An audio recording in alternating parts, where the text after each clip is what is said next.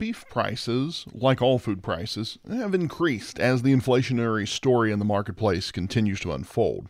Thus far, consumers haven't balked at paying higher prices for their favorite center of plate protein, but how long can that demand hold out? And what is the outlook for the cattle producer as feed costs escalate too?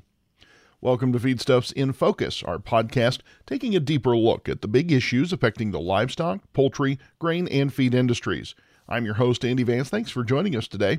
This episode is sponsored by Novus International Incorporated, a leader in poultry, dairy, and swine nutrition solutions driven by science. Novus's products and services look at the whole animal, focusing on productivity and well-being in order to feed the world affordable and wholesome food.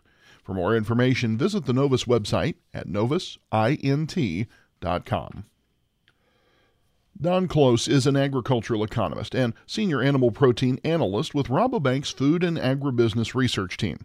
He recently released a report on the beef supply in what he described as a post-COVID world, discussing a series of challenges facing the beef supply chain in the coming year. I talked with Don earlier this week about those challenges and how beef demand has remained so resilient in the face of inflation, the likes of which we haven't seen in more than a generation. Don, when I look at the marketplace for beef and the U.S. cattle segment, whether we be talking about domestic, whether we be talking about international, the one thing that has continued to, I guess on some level, surprise me, given all the discussion about inflation and the cost of everything in our society today, is that beef demand has remained extremely robust. Am I reading that correctly? Is beef demand as good as it seems to be for this layman? When you actually look at the data, does the data support that perception? It absolutely does support it. I think your assessment is dead on track. That this demand has been nothing short of phenomenal. When you look at all of the headwinds, and the thing that I think is the reason it surprised me so much is just inflation conversations are everywhere. Every story you seem to get, whether it's from the Times or the Post or our own trade publications or whatnot, we're all acutely aware the cost of everything is through the roof. How is it the customers haven't flinched yet about going to the meat case or going out? And we just had Valentine's Day, so going out with your sweetheart for a steak dinner. How is it that they're not crying uncle yet? And has that surprised you that they haven't at this stage? Yes, it has. I think the thing we need to look at is it goes all the way back to early on in COVID. And if you take all of the stimulus money that was pumped into to consumers, and the real driver there was the number of people who continued full employment but were working from home. So we weren't buying gasoline to get to and from work. There was no entertainment outside of the home. At that time, if we were eating out, it was takeout. There was no casual travel. That enabled that personal savings rate to go to unprecedented levels. And that generated the cash that is not only a driver in the whole inflation story, but it's still providing that cash that hasn't prevented consumers from participating and buying what they want. Yeah, I think that part of the story is interesting, especially as we get into this what you described as a post-COVID world in a recent report you wrote as part of the Rabobank Rabo Research Food and Agribusiness team. I was reading through that report and looking at some of the factors that you've identified, the major issues that are driving what you called a fundamental change in the beef supply chains. And I want to hone in on this. Okay. When you look at this just-in-time delivery model, and the beef industry certainly isn't the only one, feels like any of our supply chains, we've all kind of over the last 40 years embraced the Honda Toyota sort of method. We've all been to biz school and set through those case studies, and this is how Yep. we have to orient industry. This pandemic's really kind of flipped that on its head in a lot of ways. What do you see changing or lasting changes coming out of the supply chain disruptions that 2 years into COVID we're still dealing with? The two things that I pulled out of it was, A, how do we manage the increased cost, and how does that increased cost fit into that price spread or price relationship between a live steer and cutout values, or the live steer to excuse me, to retail prices, it's going to change that relationship. The other thing that I was pulling out of it is, largely just the nature and characteristics of a commodity market, but two, the way the cards fell on this one, that really the burden of the shutdown of business fell on the shoulders of cattle producers. And like I say, a lot of that's just inherent with the commodity market. But I was really trying to think about ways of, okay, how can we assure we don't run the risk of empty store shelves again? And what do we need to do to extend the shelf life of product, to build a supply of inventory for that just in case? And then whose burden should that be? And what are the costs associated with it, that we cannot sell to consumers what's not offered in the case? One of the pieces of this puzzle that, again, has gotten quite a lot of press, but I think is worth discussing a little more is the supply chain on the logistics side of things, transportation, headaches. Hmm. I had a lot of conversations at the recent NCBA meeting, as I'm sure you did as well as one of the speakers there. I was talking with somebody in the meat space, and they were talking about, they had literally a couple truckloads of beef leaving a slaughter plant and going into processing, and the drivers apparently just left the truck at the truck stop, just walked off the job, said, "Heck with it, I'm done." How big a crisis is the transportation, logistics, trucking? We could be talking, of course, about containers in the ports, which we've done quite a bit, but how big a crisis is that right now from what you're seeing and hearing in your conversations?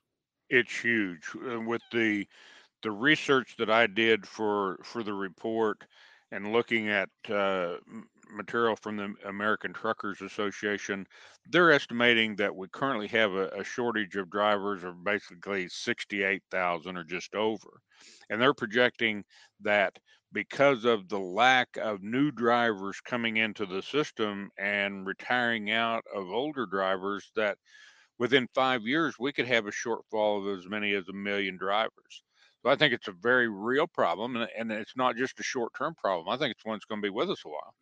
The other thing that kind of puzzles me about this, like with you, and I should say, my bias here is that my dad spent probably 20 years in the cab of a big truck. Now he's hauling John Deere farm equipment and not chilled beef or something along those lines, not hauling cattle. But I, on the one hand, always marveled, and I would say to Dad, "God, I don't know how you do it with all the idiots out there on the roadways." But the other side of it is, these are good paying jobs pretty typically. So, what's the tipping point there? Why the shortfall?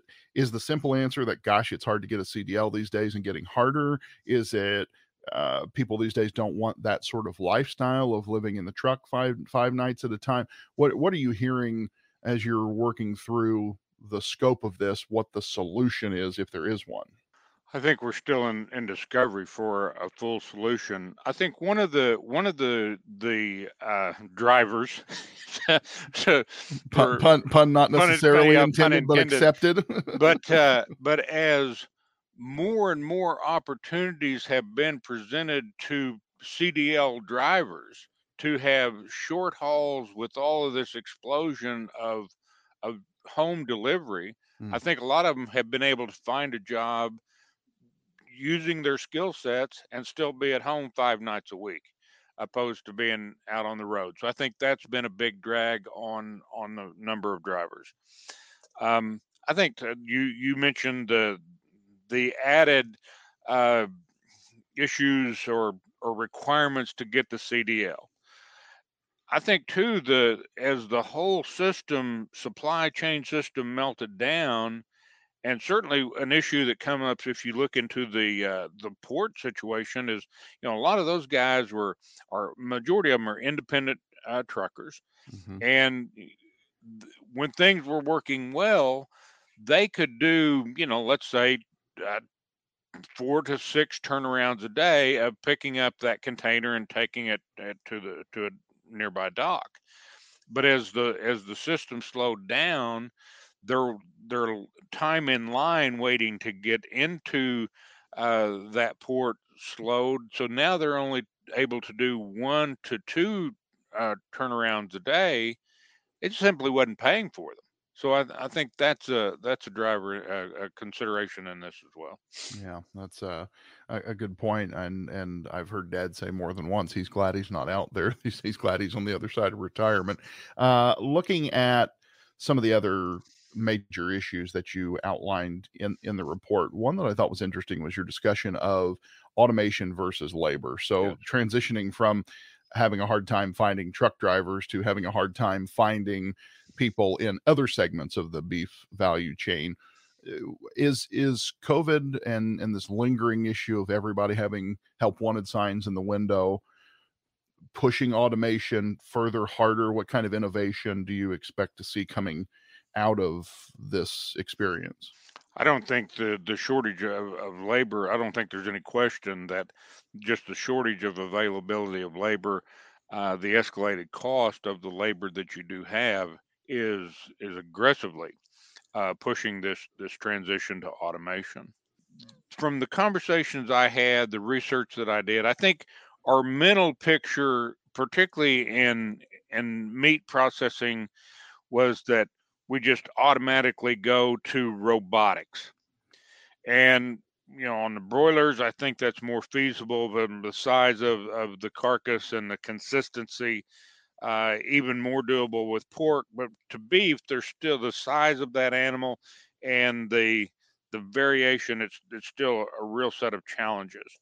So what we're talking about is a tremendous more amount of monitoring the system, monitoring product flow, monitoring the equipment.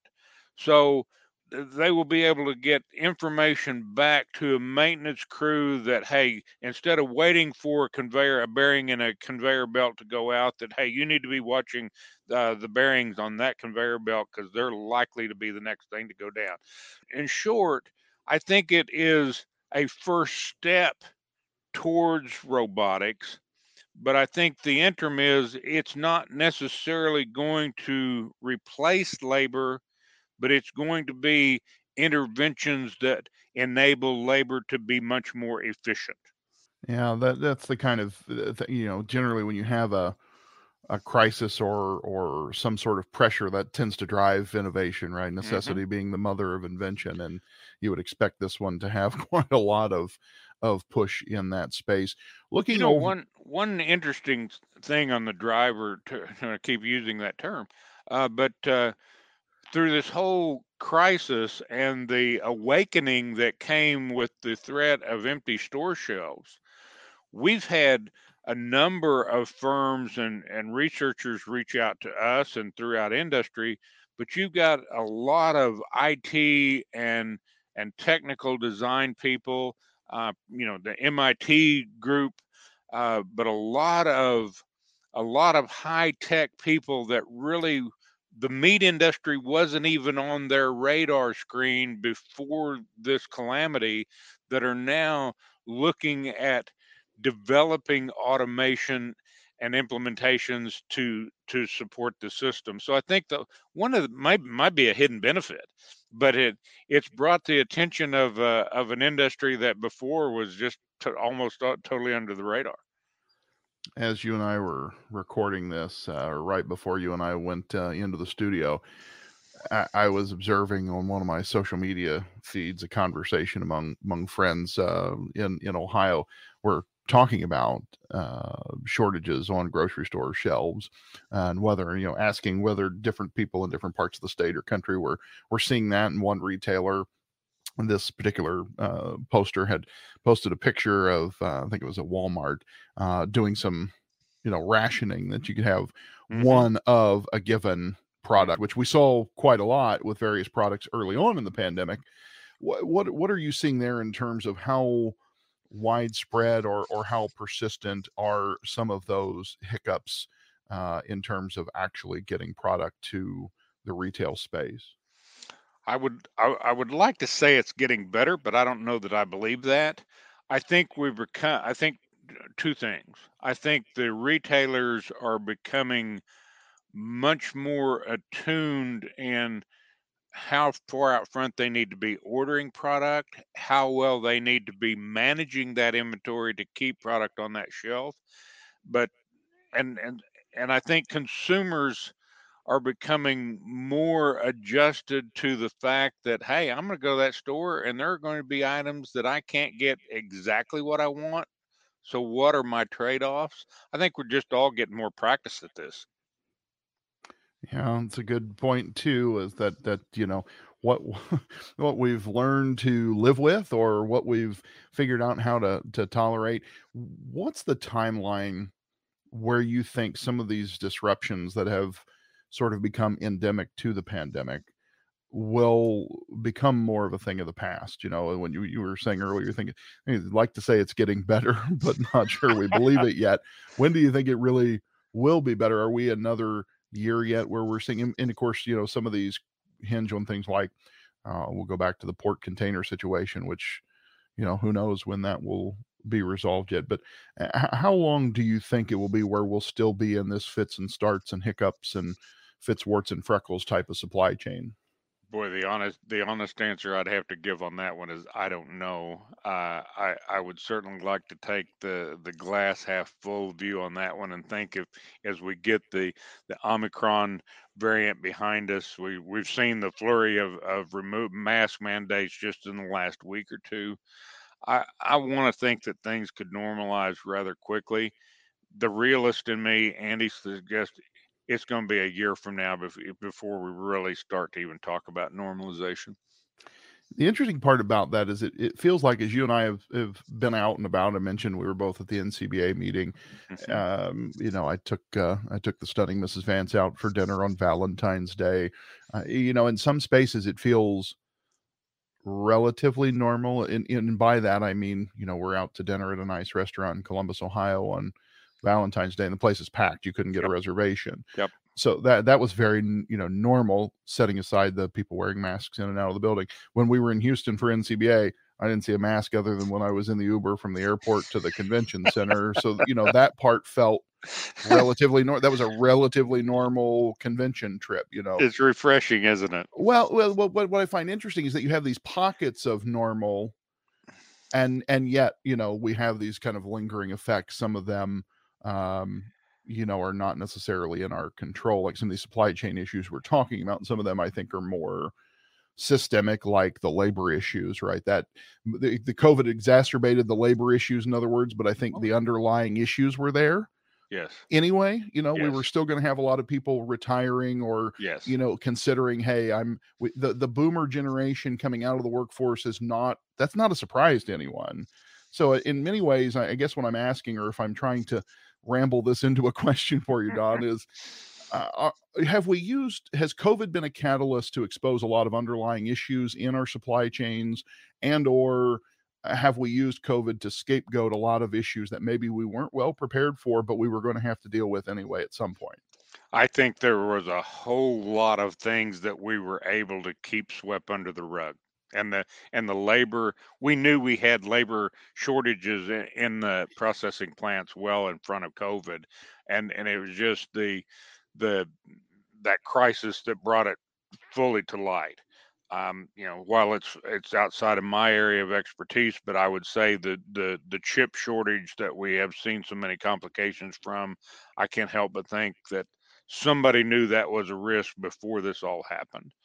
The to try to answer your question, the other is where there are mass mandates, where there are not mass mandates, and I'm not going to try to tell anybody do what's comfortable for you, but there's so much hypocrisy in this whole thing, and I think the the real cure for this, as we rapidly approach this midterm election cycle, um, voters get the opportunity to express their frustration at the ballot box. I think that by itself will bring on a lot of normalization. My thanks to Don Close of Rabobank for his insights into the beef supply chain and into the cattle markets. You can read more about what's happening in the marketplace by subscribing to the Feedstuffs Daily e-newsletter.